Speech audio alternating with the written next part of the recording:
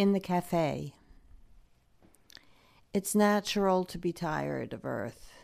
When you've been dead this long, you'll probably be tired of heaven. You do what you can do in a place, but after a while you exhaust that place, so you long for rescue. My friend falls in love a little too easily.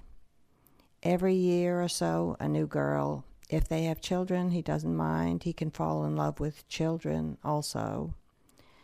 So the rest of us get sour, and he stays the same, full of adventure, always making new discoveries. But he hates moving, so the women have to come from here or near here. Every month or so we meet for coffee.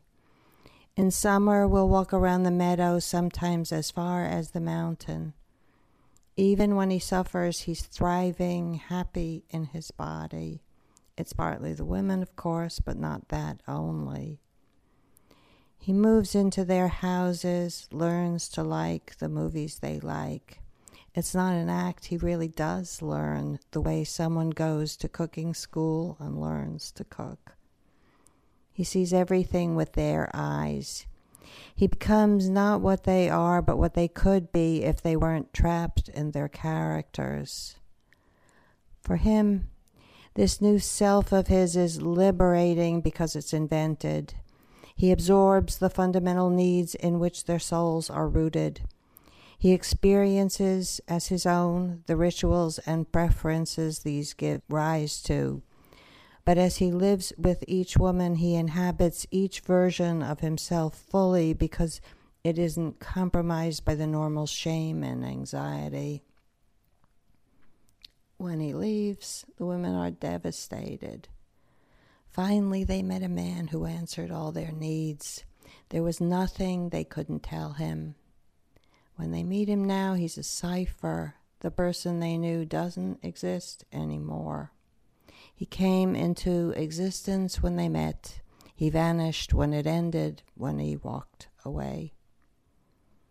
After a few years, they get over him.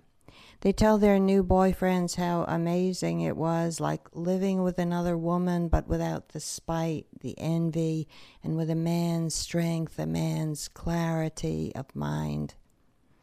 And the men tolerate this. They even smile. They stroke the women's hair. They know the man doesn't exist. It's hard for them to feel competitive.